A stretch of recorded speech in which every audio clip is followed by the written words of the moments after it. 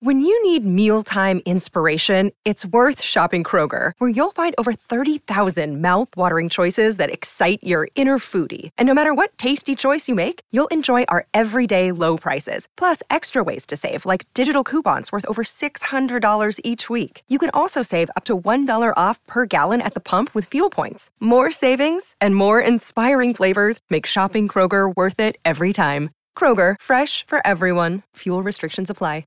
Another day is here, and you're ready for it. What to wear? Check. Breakfast, lunch, and dinner? Check. Planning for what's next and how to save for it? That's where Bank of America can help. For your financial to-dos, Bank of America has experts ready to help get you closer to your goals. Get started at one of our local financial centers or 24/7 in our mobile banking app. Find a location near you at bankofamerica.com/talktous. What would you like the power to do? Mobile banking requires downloading the app and is only available for select devices. Message and data rates may apply. Bank of America N.A., member FDIC.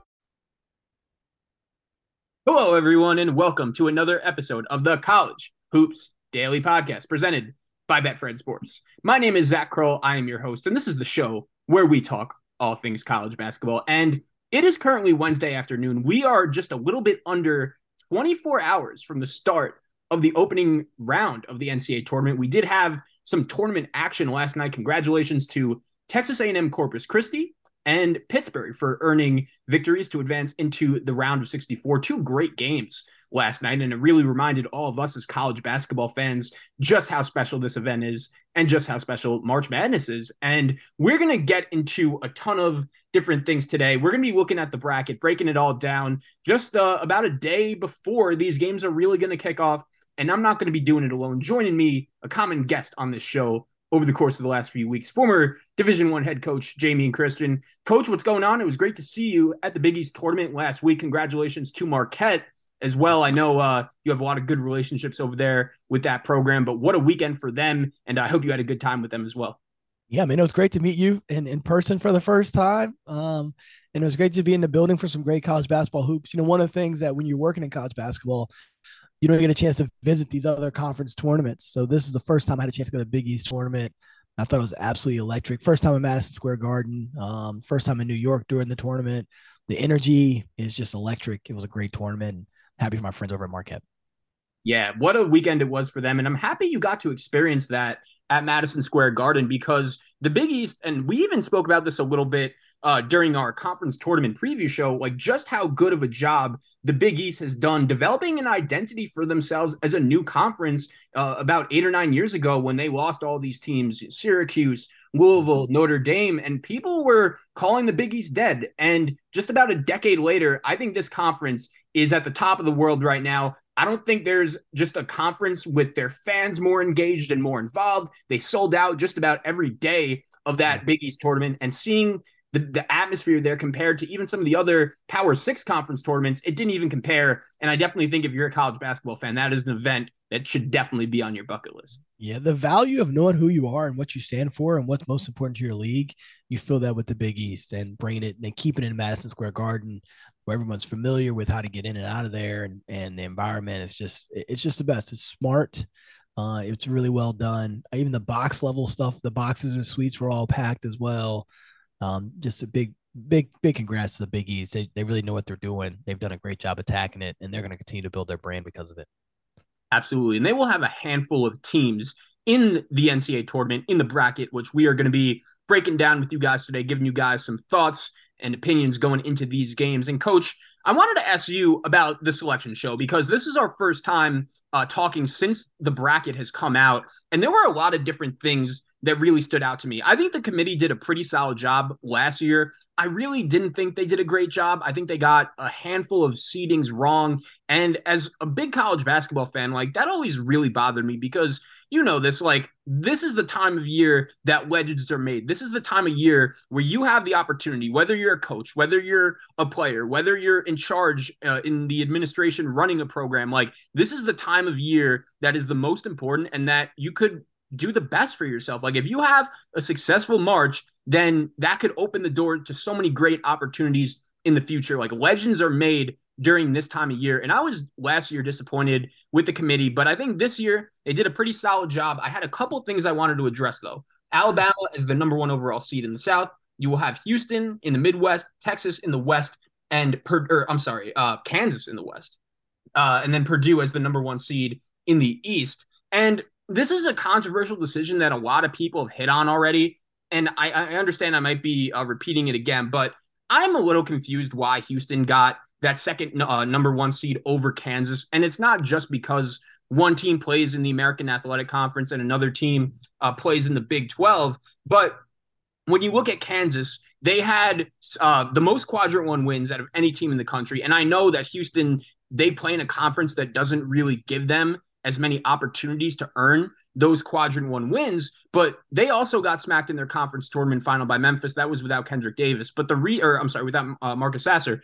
But the reason why this is such an important decision by the committee is the Midwest region will go through Kansas City, Missouri, which is where Kansas obviously wants to play. And instead, they will be playing the second weekend if they get there in Vegas on the West Coast. So the committee did Bill Self and Kansas no favors. I think Houston got a really nice draw. Not only the fact that they got the number 2 overall seed, but I think the bracket, it looks pretty good and it's a manageable road for them. Did you have any main takeaways or thoughts on the just bracket reveal? And what else stood out to you?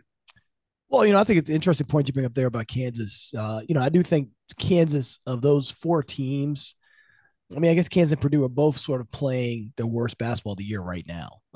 And so I do think that kind of pushed Houston up there. I mean, the one loss to Memphis, who earned an 8 seed, you would say is a really quality team in their championship, missing your best player. So I actually thought the seeding was done pretty well. I thought these teams had all kind of earned it. I actually went through and tried to do like a little seeding thing on my own on Sunday, and I just really came to the conclusion that Kansas was going to be that 4th one, no matter what. And then that the number 2, because the number 2 seeds were basically all locked in. It's not like we're looking at the number 2s and saying, oh, they should be a 1. They're all basically locked in as 2s, and I think everyone's in agreement with that. Now, when you get into where they're playing at, I think Purdue's the only one closest to the East, so that makes sense. Our these are all sort of like Midwest and West beyond. So I actually thought the seeding was done really well, and I feel like they're getting these brackets right more and more each year, in my opinion.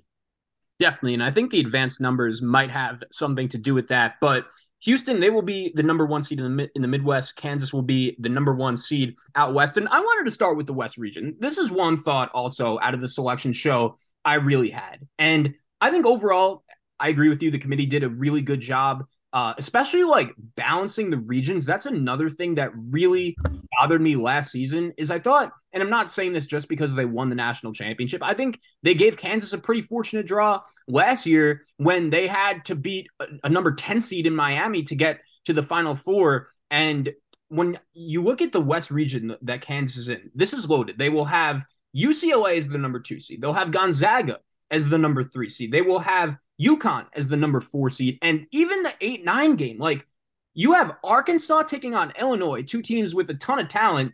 And like when I'm comparing that to the 8-9 game in Houston's region between Iowa and Auburn, like, man, Kansas just got a really, really difficult draw, in my opinion. And we don't even know what the status of Bill Self is going to be going into this tournament. We hope he's going to be feeling better, hoping he's able to coach. That it sounds like he will be able to, but nothing confirmed yet. You hope he's all good and ready to go. But that is a tough draw for Kansas, in my opinion. The 8-9 games are often teams that are really good teams that have underperformed. What's curious to me, and this is why I think this is a great number that we've gotten to for the NCAA tournament, is I think in years past, Arkansas and Illinois might not even be tournament teams. The way they've been so inconsistent all year long, they might have been the play-in opportunity. And that's why I say like the number that we have for teams is almost perfect, because when you look at that number, you look at the first 4 out, they are NCAA tournament teams, and that is sort of where they're slotted at. And that's why I just say I think we've got it about right. Really, really talented teams, but again, have been inconsistent all year. And what's interesting, if you look at the other 8-9 seeds, they're the only 8-9 that has 2 inconsistent teams that have played there. Memphis and Florida Atlantic are 8-9 in the East. They've been consistent just about all year. Maryland, West Virginia. Maryland's been consistent all year long. West Virginia kind of came on late. That's out in the South. The 8-9 game, Iowa, Auburn, pretty consistent all year long. And so in my mind, I'm like, they've really got the teams that have not been consistent. And so although it looks like on paper it's a really tough matchup, and it will be, the 8-9 game is routinely the teams that underperform or something. Yeah, and those are always the most difficult games to pick as well. And I think that game between Arkansas and Illinois, like as you said, I think both those teams have some similarities. The fact that they're both really talented, you feel like they could win any game at any time. I think they're both well coached, but they've both had a lot of trouble finding that consistency. Every time you think they turn it around, they just don't. They follow it up by laying an egg. And that is one thing that I feel like the winner of this game might be able to give Kansas trouble, but I can't even confidently say who I think it's going to be. That's how even of a matchup that it is. Looking at the bottom of the bracket, though, UCLA again is the number 2 seed, Gonzaga is the number 3 seed, and UConn as the number 4 seed. Which one of those 3 teams do you think is Kansas's biggest threat in this region and why? And I'll make a case to start off. I am buying Gonzaga heading into this NCAA tournament. And I've been someone, as crazy as it sounds, that has been a little bit off the bandwagon the last 2 years. And people might be a little bit confused why all of a sudden this might be the year I'm hopping on the bandwagon. But I just feel like it would be so appropriate in the college basketball season where we've said it from the beginning. There isn't one great team. This is going to be a crazy March.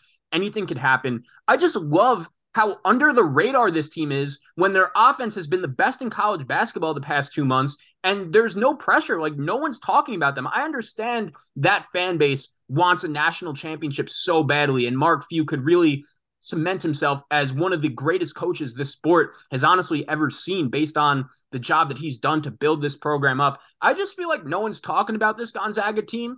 They got a difficult draw, might have to match up against TCU in the second round. That's not easy, but I'm in on this Gonzaga team, and that isn't something I've been saying over the course of the last few years. I mean, you're also really up on TCU, so those two matching up in that next round is going to be interesting.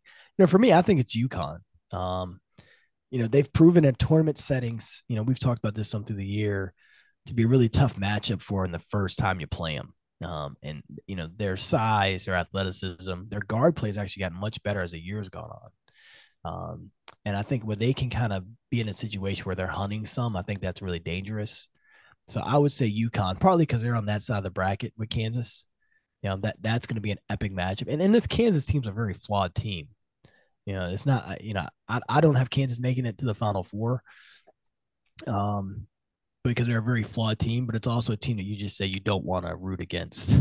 And I think that's the credit to Bill Self. That's the credit to that team and how well they play together. But will one of these teams have to make some mistakes because of their inequities? Probably. So I like UConn as their biggest threat. Yeah, another thing overall with the bracket that really stands out to me is a lot of these top teams, right?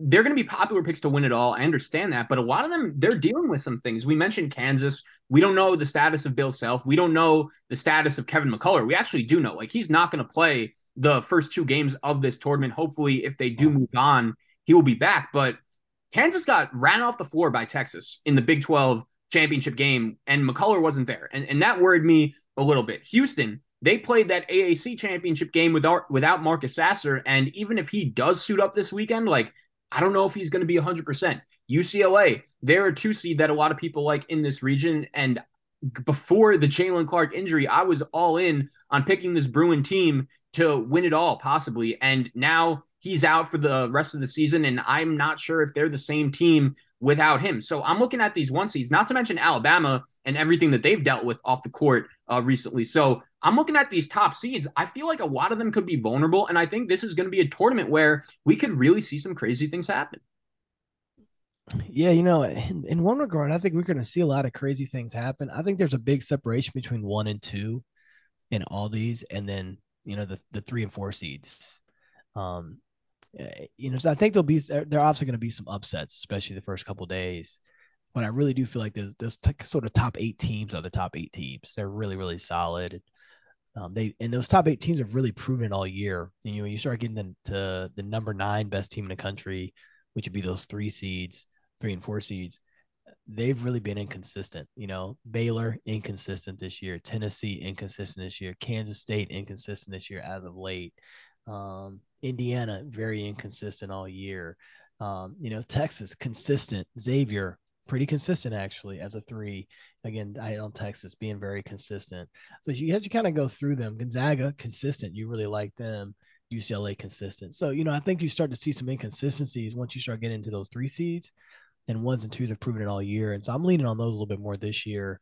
I think the 3 to the 3 to the 14 seeds, it starts to get really interesting. And that's where you're going to start seeing some of these upsets. I agree. And I also like what you said about the number 3 seeds. Like, I'm looking at the 3 line, and these teams have all had really good seasons. And in some ways, like, you could say they've overachieved. Like Kansas State, like, no one expected them to be here. No one had any idea this was coming, and they're here. Xavier in Sean Miller's first year. You also have Baylor just 2 years after winning the national championship. They've dealt with injuries all year. They're back as a number 3 seed as well. I think a lot of these like middle tier teams could definitely be vulnerable. We'll get into some matchups in